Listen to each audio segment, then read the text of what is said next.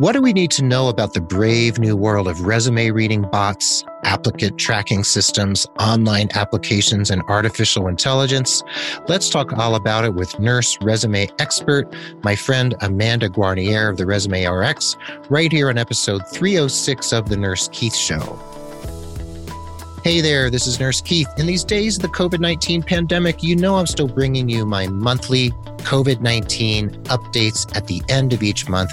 Meanwhile, I still want to continue to support you in your personal and professional development, your nursing and healthcare career, and talk about the healthcare system as a whole. So I'm here to share education, ideas, diatribes, and informative interviews with some of the most inspiring people from the worlds of healthcare, nursing, entrepreneurship, medicine, and beyond. I love having you along for the ride, whether you're new to the show or you've been with me on this journey for months or years. Here we are, way over episode 300 now. And I thank you for being part of the Nurse Keith Nation. And remember that Nurse Keith Coaching is a place you can come as a destination for help with your career. Mention the show and you can get 10% off your first coaching package. So just shoot me an email at keith@nursekeith.com to schedule a chat. The show notes for this episode will be at nursekeith.com/the word episode and the number 306. And today we're joined by a very good friend of the pod, Amanda Guarniere, my friend and colleague of the ResumeRx.com, who was last with us on episode 261. Just over 40 episodes ago.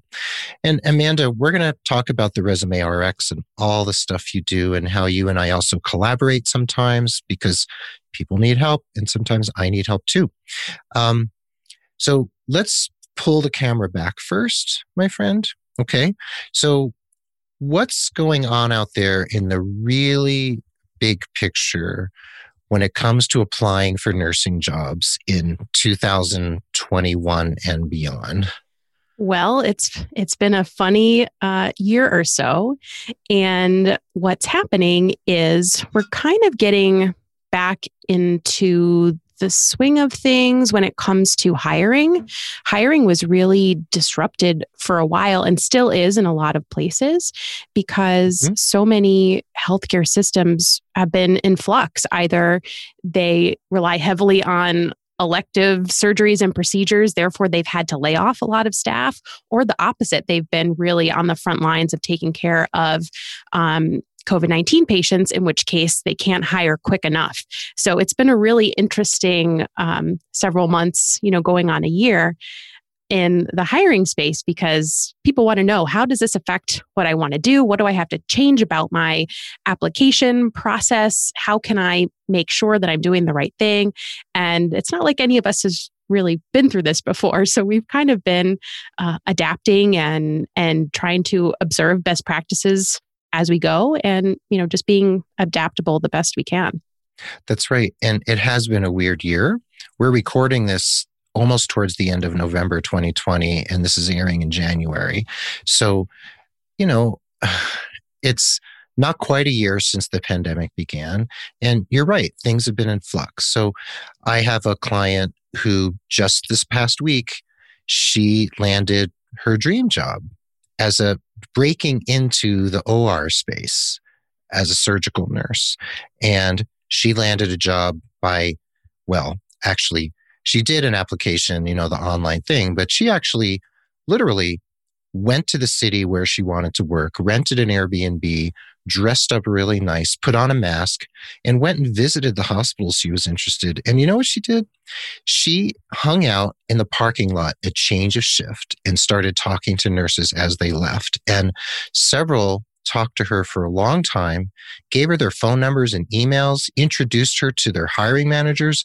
And one of those conversations in the parking lot led to a conversation that led to a conversation that led to her being hired. So even in the midst of the pandemic, some people I know out there, some of my clients are doing guerrilla networking. Like that's true guerrilla networking. Yeah. However, at the same time, I hear from people who are sending out application after application. They feel like they're going into black holes, never to be seen again. And we're hearing more and more, and you and I have talked about this, about there's more and more bots, there's artificially intelligent software reading resumes to weed them out to see who even gets to speak to a human being, right? And so keywords are becoming even more important than they ever were before. And then we have this whole thing of applicant tracking systems, ATS. So where do we begin to break this down? Because there's a lot to talk about. Yeah, definitely. So I think it's good to start with kind of defining what the ATS is and how you might be able to expect artificial intelligence, which sounds so dystopian to talk about dystopian. It. But it's good to know how that can potentially play a factor in your job search and your application process. So ATS is I think, most commonly recognized acronym that's still a little, people don't really know what it is. It stands for Applicant Tracking System.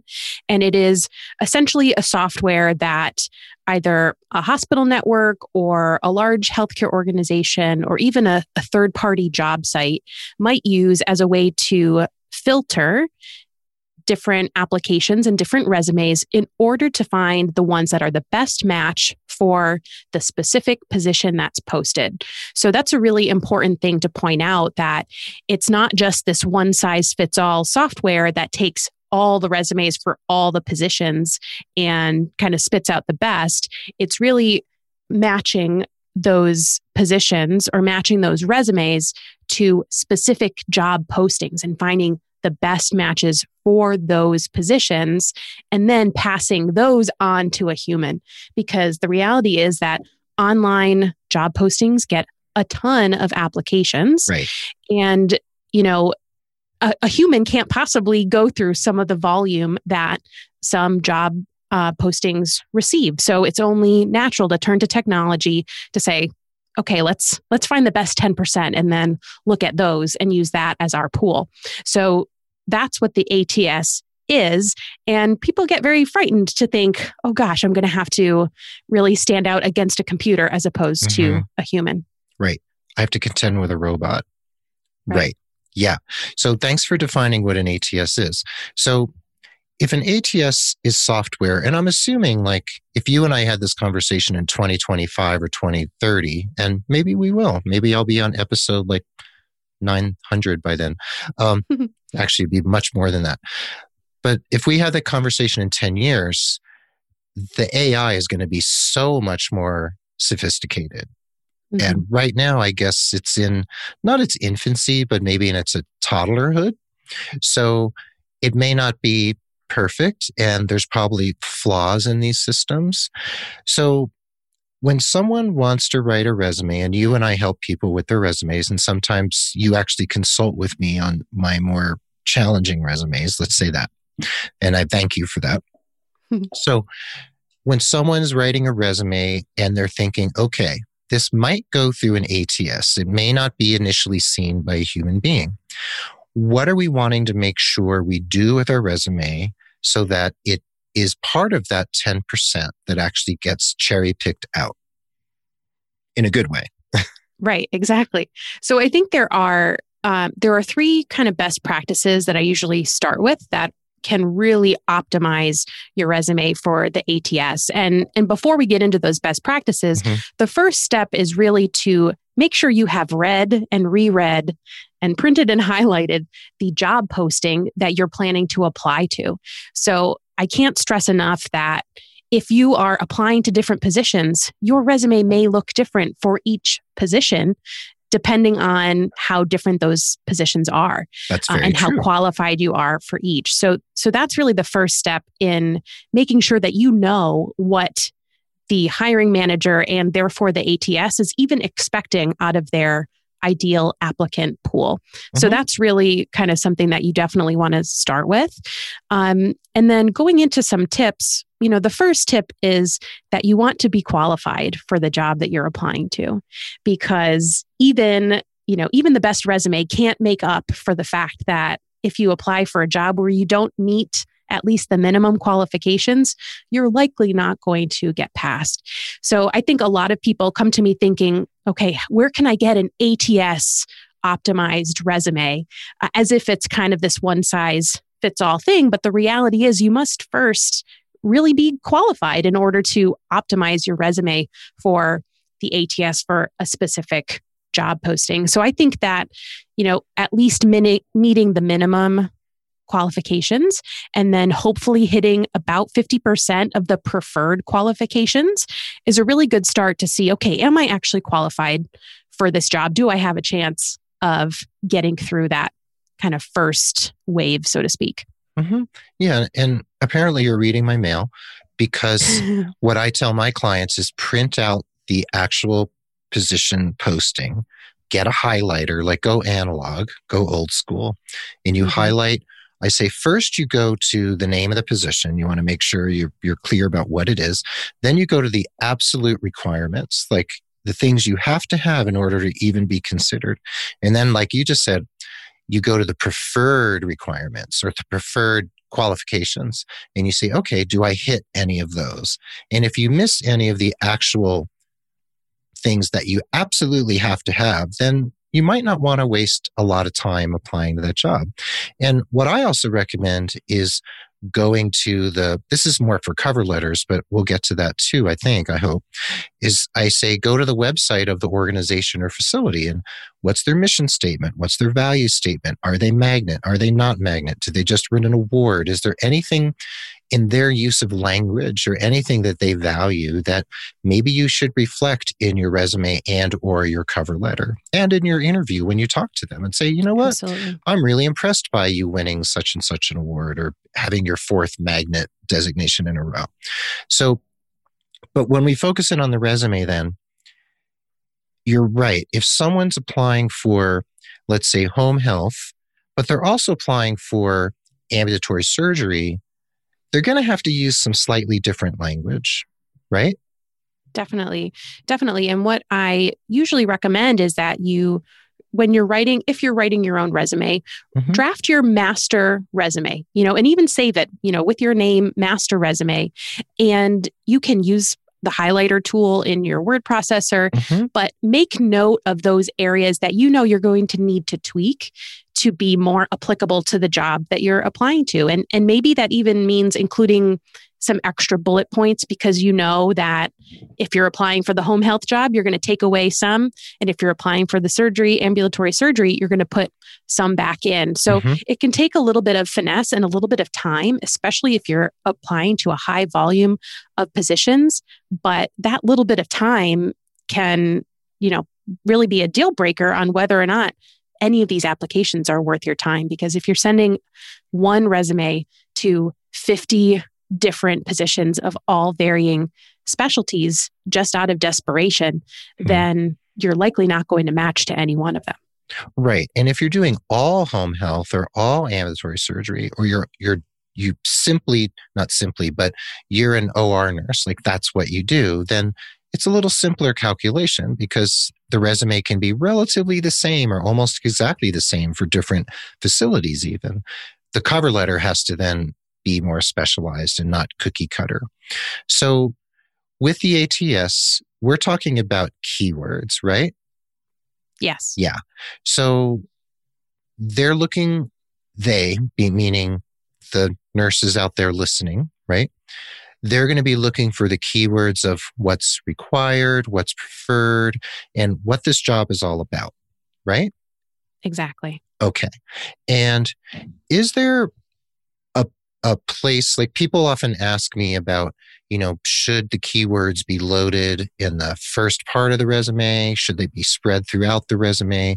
What do you say to questions like that? My understanding is that it doesn't make much of a difference.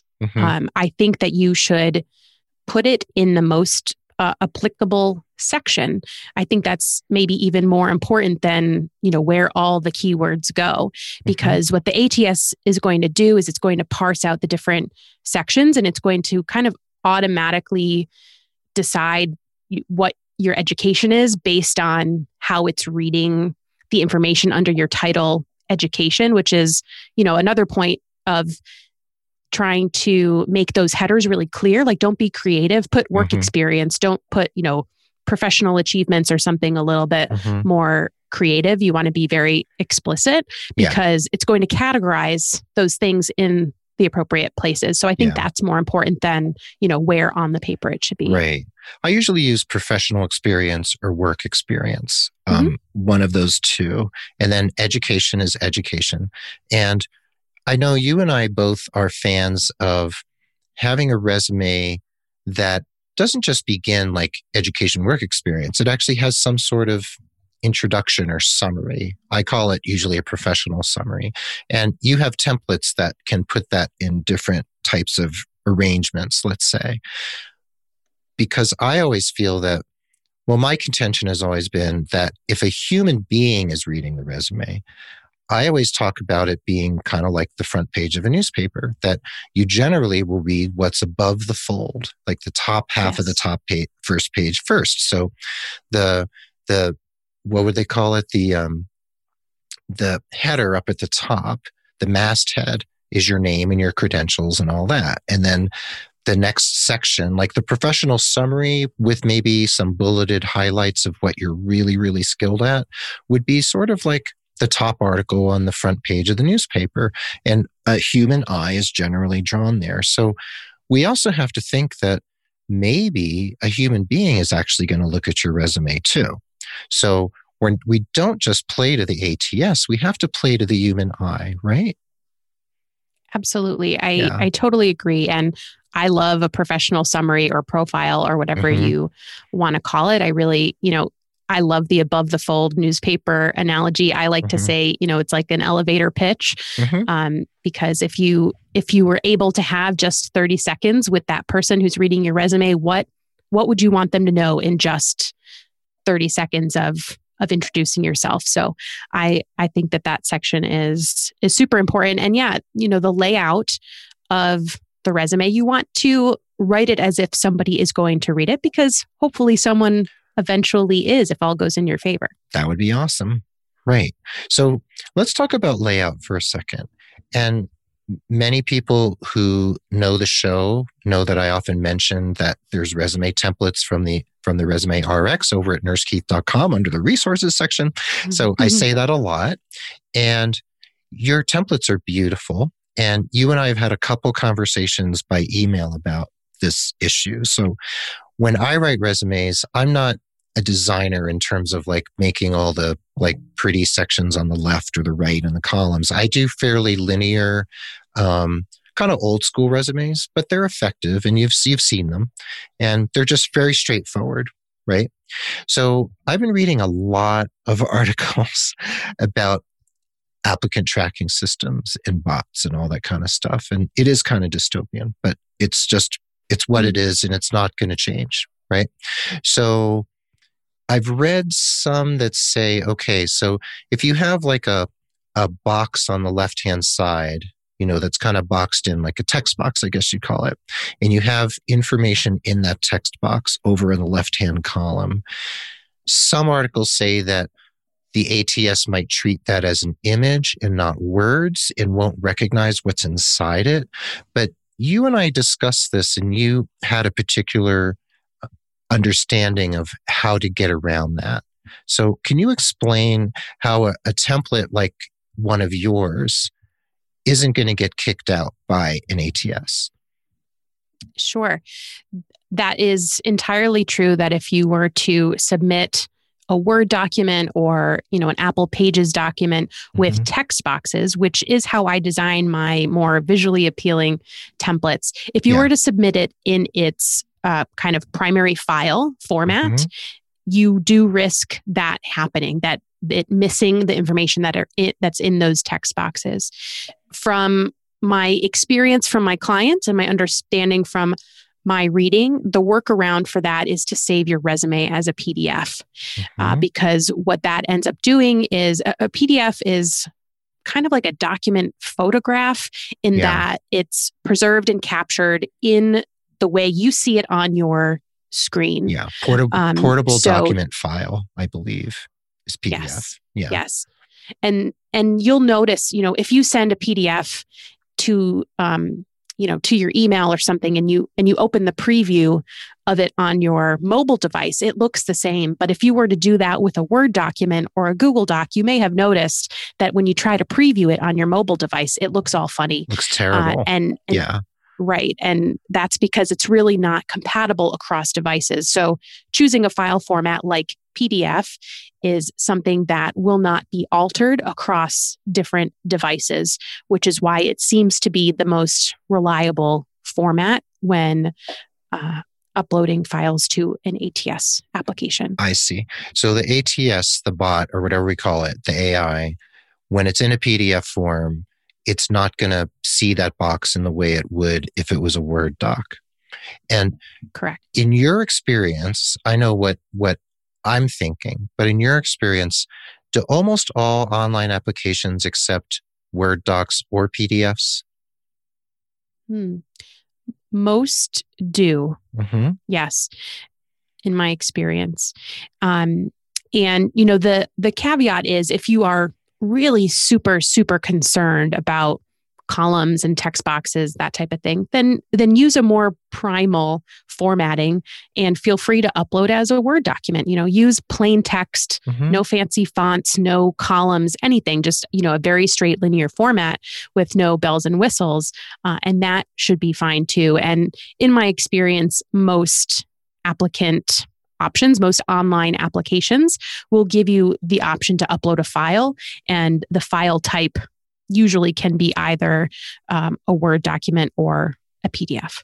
Right. And if someone out there, I use an MacBook, but I have Word for Mac on my MacBook, and I don't really use Pages very often, unless I have a client who really can't use Word docs. So I don't think many of these ATSs or online applications will accept a Pages doc, which is the native word processing document on a Mac, right? So if someone is using Pages, they definitely need to they definitely need a different format, because it's not going to work, right? Yes, I agree. And I do the majority of my word processing, and even my clients' documents I do in Google Docs, actually, which is cloud-based.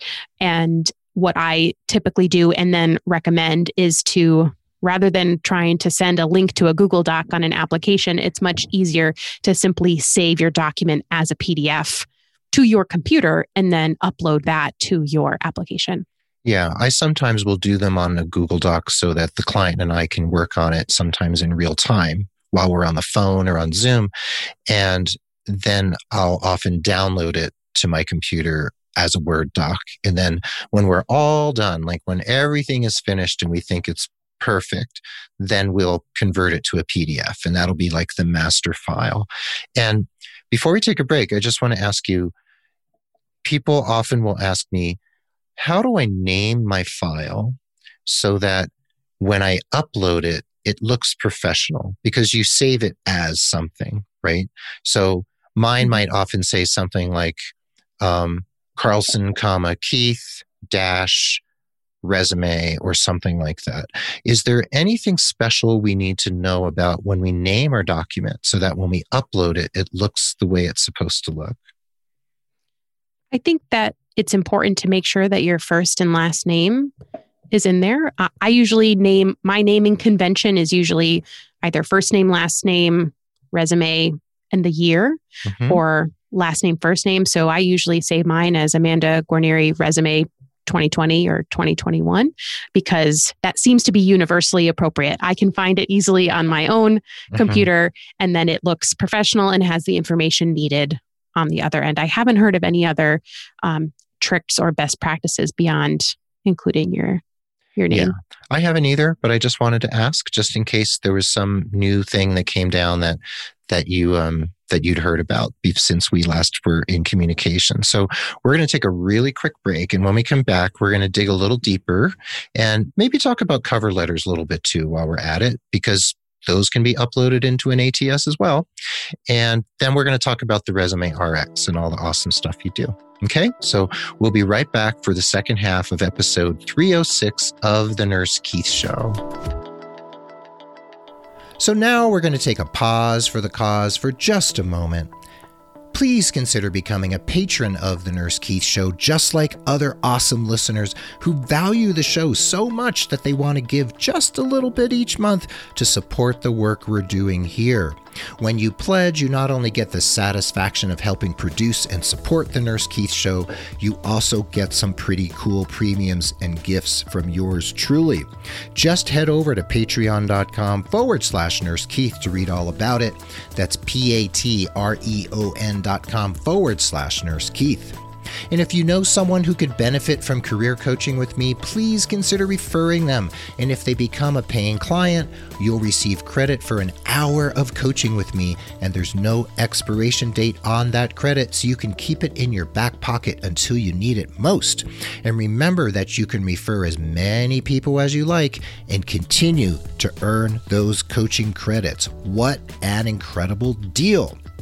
And please head over to nursekeith.com and sign up for my newsletter, which comes out regularly and brings you supportive messages, updates from my blog and my podcast, resources, and all sorts of other stuff.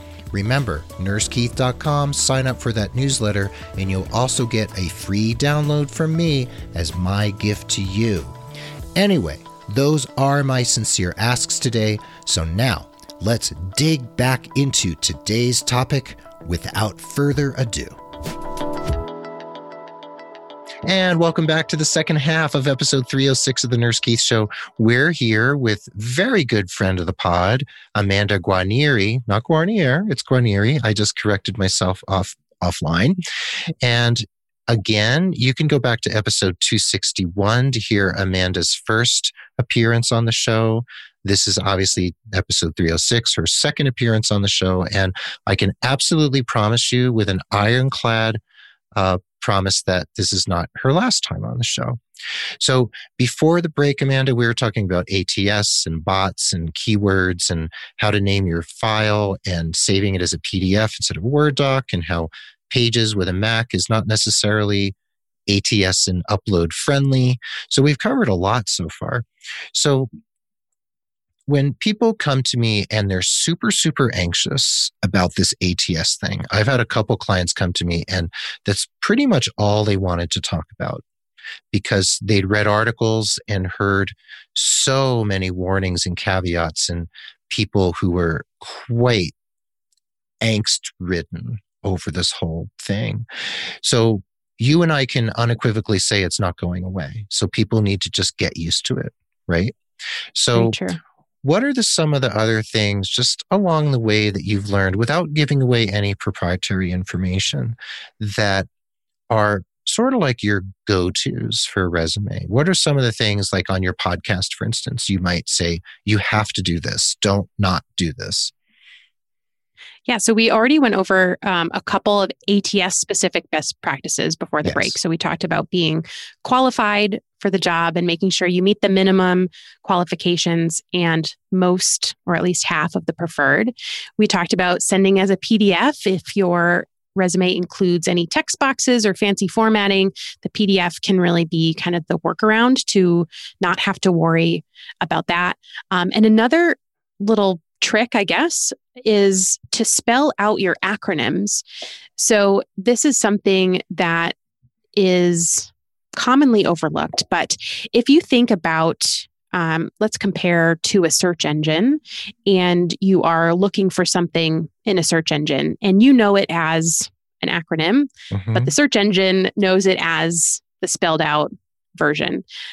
You are much more likely to find what you're looking for if you have what the search engine has in terms of the content. So I guess as an example, if the job application requires a BSN, but in the application or in the posting itself, it doesn't say BSN, it says Bachelor of Science in Nursing. And then in the ATS keywords, it also says Bachelor of Science in Nursing. And you have put on your resume BSN, and you didn't spell out Bachelor of Science in Nursing, there's a chance that you may not match for that qualification because the ATS one is looking for the spelled out version and you've only included the acronyms. So what I do as a pretty solid rule of thumb is I include both the acronym and the spelled out version. It doesn't usually take a lot more space and makes me sleep better at night. So I'll spell out all the degrees. I'll put RN and then a dash or a space or a line and then type out registered nurse. I'll put ACLS and then spell out advanced cardiac life support. And I do that for pretty much every acronym that is included on a resume. Mm-hmm. That's very good advice. Now, of course, in the letterhead at the very top, we're not going to put like Keith Carlson, comma, Bachelor of Science in Nursing, comma, registered nurse, comma. So we have to use them there, obviously. And then down in the education section, where you went to, I don't know, like I went to University of Massachusetts Amherst, right? And I can put graduated 2001, Bachelor of Science in Nursing, right? So like you said in the first half, we don't have to worry with the ATS about where the keywords are, whether they're on page 1 or page 2. They just have to be there somewhere, right? So exactly. Now that I've mentioned numbers of pages, let's go there. I know some of your templates are very well arranged for a one-page resume. And people often come to me saying, I don't want to have a resume more than one page because I've heard that is going to be the death of my career. And this is my opinion. And I think we talked about this on episode 261, is that I always tell people, okay, if you can tell a compelling story, keyword-rich story that paints the complete picture of who you are as a professional on one page, go for it. If you need, say, a page and a half, but you scrunch it all into one page, that might work for an ATS because the ATS doesn't care about breathing room and white space. But once it gets to a human being, if that human being can't make sense of it because everything's single spaced and there's no white space anywhere, it's not going to get very far with that human being. So how do you feel? And what do you tell people when they say, I don't want to go over one page because I heard that I'll never get a job again? Yeah. So I do get this question a lot too. And honestly, I'm in the same camp as you. I really feel that as long as the information that you are including is valuable and you're not stuffing it with kind of filler content that doesn't tell me anything about who you are as a person or as a nursing professional, then, the page count doesn't really matter. Take 2 pages if you need it and if you can fill it with all that valuable stuff. Are there benchmarks? Sure. Are most new graduate RNs able to have a one-page resume? Yes. Unless they have years of very valuable LPN or CNA or paramedic experience that tells more of the story. Exactly. Don't sacrifice that story for the sake of a single page because, that's in the grand scheme of things, that is such a small piece of the puzzle. I much rather you make more impactful decisions than having a 1 versus a 2-page resume because I think it's career folklore that no one will read the second page. Like, are they more likely to read more on the first page than the second page? Sure. But it still tells, if that second page completes your story, then you have to include it. Right. And that's why I always say that section above the fold on the first page, that first half of the page or third of the page with the professional summary and the highlights of all the things you're really good at, that's where the rubber hits the road. And I always say, it sounds a little violent, but it's like you want to hit them between the eyes with all the important stuff right away. Hit them over the head with it because you want them to see it right away and catch their attention. And then they're going to be like, oh, wow, this is interesting. And then they keep skimming more and reading a little more into your resume. Now, the ATS doesn't care how many pages there are, right? It doesn't really matter. The human being might, if it's 8 pages, but recently I did a resume for a nursing executive. She was very, very accomplished. She'd been a nurse for 35 years. She had a number of publications to her name. She had, oh my gosh, she had done so much. So that resume was 3 pages because It was the only way we could tell her story because she was one of the most accomplished people I've worked with. And she was cool with it because she knew that she had so much under her belt. We took away we separated the wheat from the chaff, and we honed down the language to keep it as streamlined as possible. And I often say, like, when you're looking at resume length, for instance, if you're really thinking about that, I always say, look for orphan lines. Like if a line has 1 or 2 words in it and then the rest is blank, then figure out how to change that paragraph or sentence so there's no orphans, because that's a waste of space. And if you have 10 lines that are little orphans with a couple words, that's a lot of space. That could be like a third of a page. And I also say that your use of articles like at, the, and and can often be pulled out and it still sounds fine, because you don't need the finery of English language often when making these sorts of descriptions. So rather you say an accomplished nurse, you just say accomplished nurse, right? Mm-hmm. Yeah. So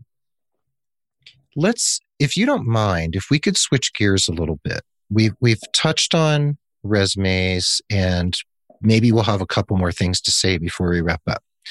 But when it comes to cover letters, for online applications, my understanding and my experience through my clients is that almost all online applications have a space where you can upload a cover letter.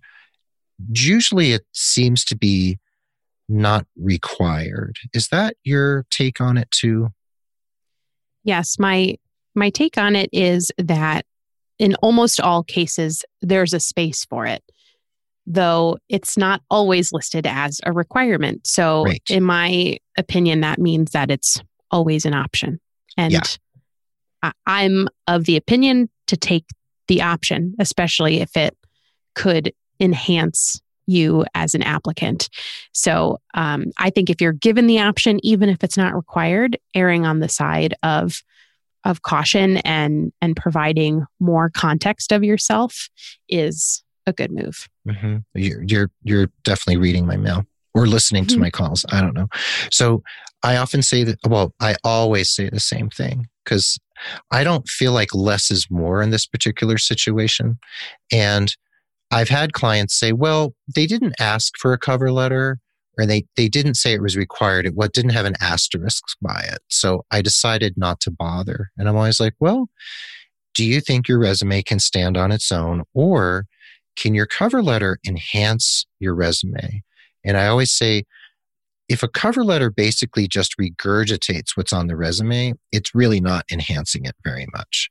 But if it can really pile on something super relevant to the actual organization, for instance, that's a really important thing to do.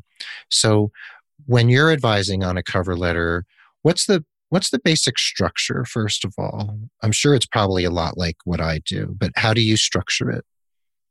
So I usually, in the first paragraph or so, I like to make it introductory, but really start with some sort of hook so that the reader keeps reading. So that's actually a really good place to put either an appropriate personal story or some sort of anecdote or some sort of relational statement or story that really gets the person reading thinking, okay, not only do I want to read more, but this sounds like someone who could potentially be telling me a good story of how they're suited for the job. So that's usually how I like to start things off. And in kind of the middle section or the second paragraph, I like to highlight relevant accomplishments and achievements in work history, or if you're a new graduate, in educational or volunteer history, something that really tells a good story beyond just, I worked here from this date to this date.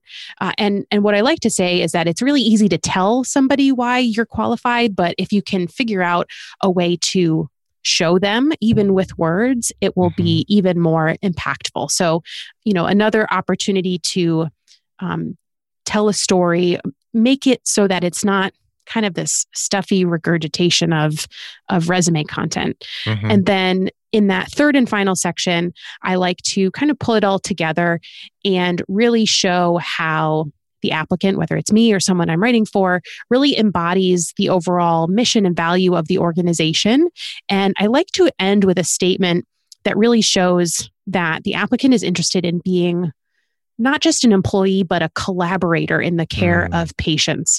So saying something to the effect of, I look forward to discussing how we can work together to achieve optimal outcomes for pediatric oncology patients or whatever it is. Like that says so much more than, I look forward to hearing from you, or if you want to discuss my candidacy, please give me a call. It's just a much more impactful statement when you say outwardly, hey, I'm looking forward to being part of this team. Yes, the community. And being part of this community. Exactly. Yeah, community, team. Family is a little touchy-feely, but I like community or team.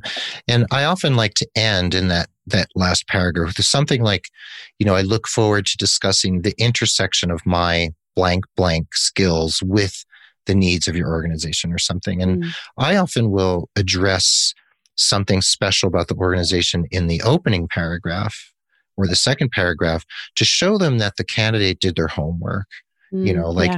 I was so impressed when I read the mission, and oftentimes I'll have a client actually pull a quote from the mission statement and actually put it in quotes and italics in the first paragraph to say like, wow, okay, so this person actually went to our website, learned about us, and is actually telling us that they're aligned. And of course, there's a little bit of pandering involved, right? You got to pander, but sure. It's a lot more effective than just saying, please accept my application for such and such a position.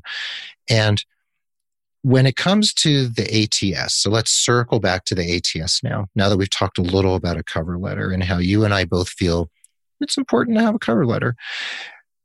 Is the ATS going to, what's the right word? Is it going to give the same weight to the keywords in the cover letter as the resume? Or do you feel or have you heard that there's a difference between the two within these sorts of software systems? Yeah, so admittedly, I don't know as much about how the ATS treats the cover letter, but my understanding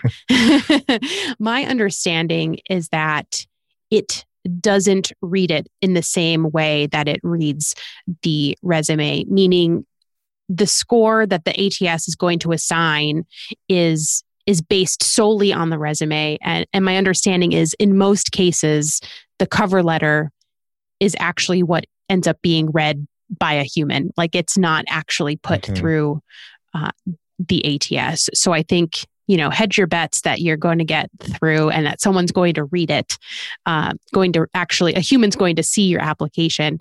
And what a pleasant surprise it will be when they don't just see, ATS has recommended this resume, whatever percent, but they actually have a story to read to accompany that data that the ATS is giving them.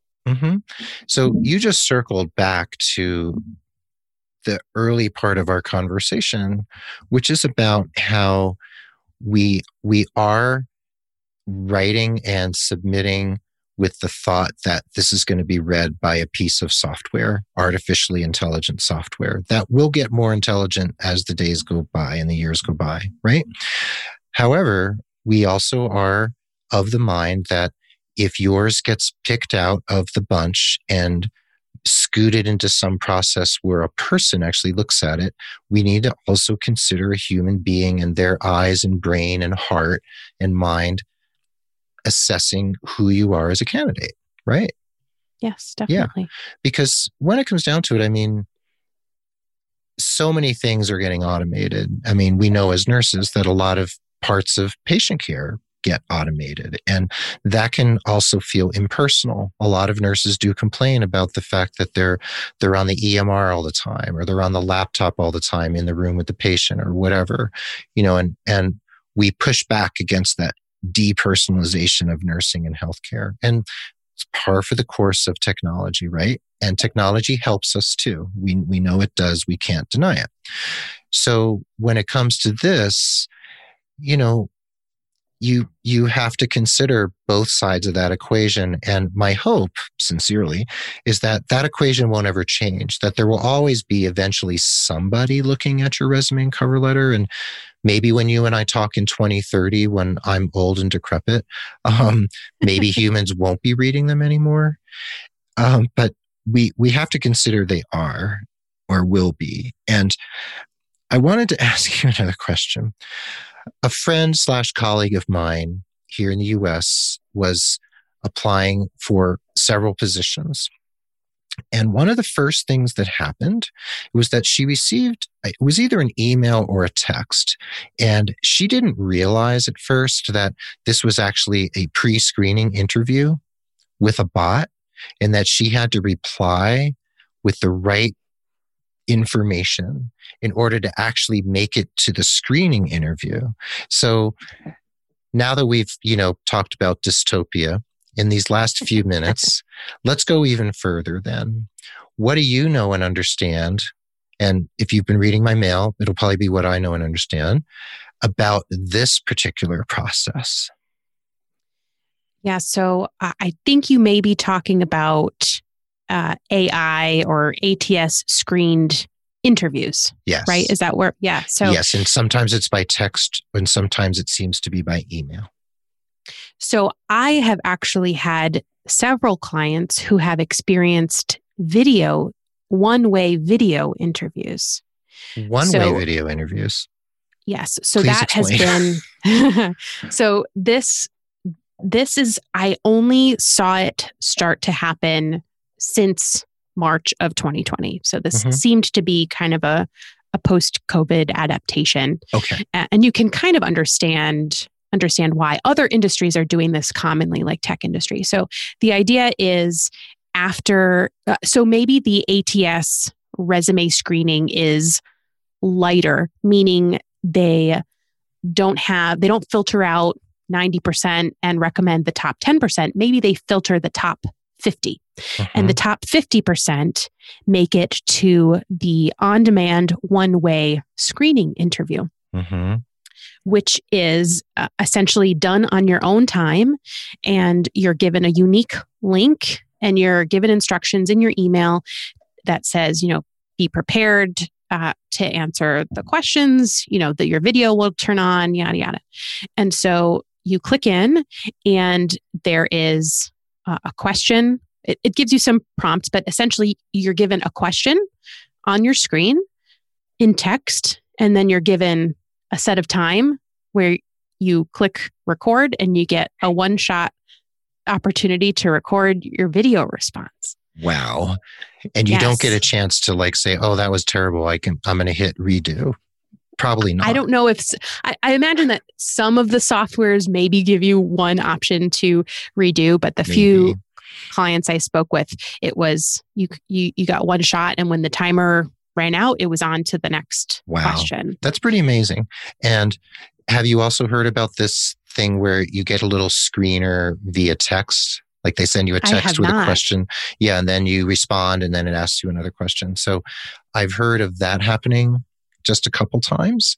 The one-way video interview is kind of chilling. It sort of brings me back to if you've ever seen 2001: A Space Odyssey, when the astronaut's talking to Hal, the computer, and said, "I don't want to do that, Rob," and eventually we'll probably have interviews conducted by AI where it actually speaks with you and maybe even responds based on what you say. So people have to be prepared for all eventualities now, don't they?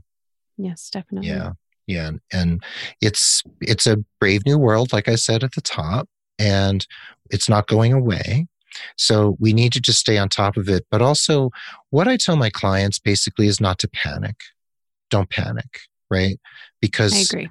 You can only do what you can do as a human being, and you're not a machine.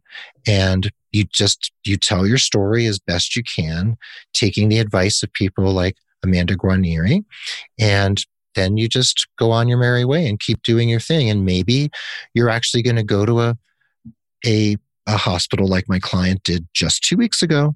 And she hung out in the parking lot, true story, crossed my heart, with a mask on, waited for change of shift, and just basically stalked a couple nurses and actually made a couple friends. So, I love that story. And, I think that you bring up a good point because, we focus a lot on the resume, and ATS and all this stuff. And, if we can just zoom out a little bit and acknowledge the fact that, yes, your resume is important, but it's not everything. And there are other parts of your job search strategy, like who you're connecting with, who you're meeting in the parking lot, who you're networking with on LinkedIn or in your professional organizations or at your clinical sites. Like there are so many other touch points that can be so much more impactful than your resume that I don't want anyone to lose sight of that bigger picture. Because if you are focused on sending out hundreds and hundreds of online applications, you're going to miss potentially an opportunity that maybe isn't posted online or is, a word of mouth referral. That's or, right. Someone who's retiring and you get a chance to meet the hiring manager before they even post the job. That's the best case scenario, in my opinion. That's right. Or a recruiter on LinkedIn who just kind of like picks you out of the crowd and is like, hey, let's have a conversation. And then it just goes from there. So it can't be one size fits all anything anymore. And I always say that if you're only doing online applications and just sitting back waiting to hear from organizations, then you're hobbling yourself and leaving money and opportunity on the table. So Amanda, you're so amazing. You went to this little school called the Yale School of Nursing, and you graduated in 2011, so 10 years ago. And you have 3 girls, right? Three children. And you've been doing the Resume RX for how many years now? Since summer of 2018. 2018. And you do an amazing job because I know that you helped me with some resumes, and that's why your templates are linked on my website, shameless plug. And people can find you at theresumerx.com, and then on Facebook and Instagram, it's The Resume RX, right? Correct. And Twitter too?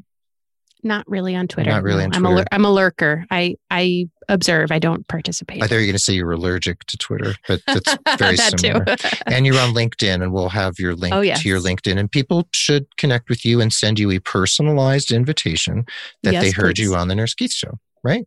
Okay. So Amanda, you're amazing. You'll be back this year, because there's always more to talk about. And I appreciate you so much. I consider you a friend and a colleague. Thank and just you. An amazing thought leader out there. And a woman business owner who's just like doing amazing stuff out in the world. So thanks for gracing the airwaves of the Nurse Keith Show again. My pleasure. Anytime. Well, there you have it. Thanks for listening to this awesome episode of the Nurse Keith Show. And remember, you want to read all about Amanda at nursekeith.com/episode 306. I hope you feel uplifted and empowered and informed by this episode, because Amanda and I both want you to find the job that you want, or jobs, and create the career that you've always wanted. And speaking of jobs, there are job listings at nursekeith.com from Reload, Trusted Health, Incredible Health, ZipRecruiter. And you know what? Under resources, there are these awesome resume templates from this woman over at theresumerx.com. So you can find them over there too. And please note that the Nurse Keith Show is a member of Ars Longa Media, a collaboration of network of podcasts and media entities dedicated to professional education and partnering to improve social ills. That's at arslonga.media, Ars Longa Media. The Nurse Keith Show is also a proud member of the Health Podcast Network, alongside Dr. Sanjay Gupta, the New England Journal of Medicine, the podcast from the Journal of the American Medical Association, and so many others. It's one of the largest and fastest growing collections of authoritative, high quality podcasts out there. So please check out the healthpodcastnetwork.com. The Nurse Keith Show is adroitly produced by Rob Johnston of 520R Podcasting, and Mark Cappy-Speason is our stalwart social media ringmaster. I am supremely always grateful to Rob and Mark for keeping the wheels turning in the right direction. Be well, dig deep. Don't worry too much about applicant tracking systems. Seek joy, keep in touch. This is Nurse Keith saying adios till next time from chilly but beautiful Santa Fe, New Mexico, and Amanda Guarnieri bidding you adieu from Alpine, New Jersey. Alpine, New Jersey, the state of my birth, actually. New Jersey. Thank you, Amanda. Thank you, everyone. And we'll catch you on the flip side.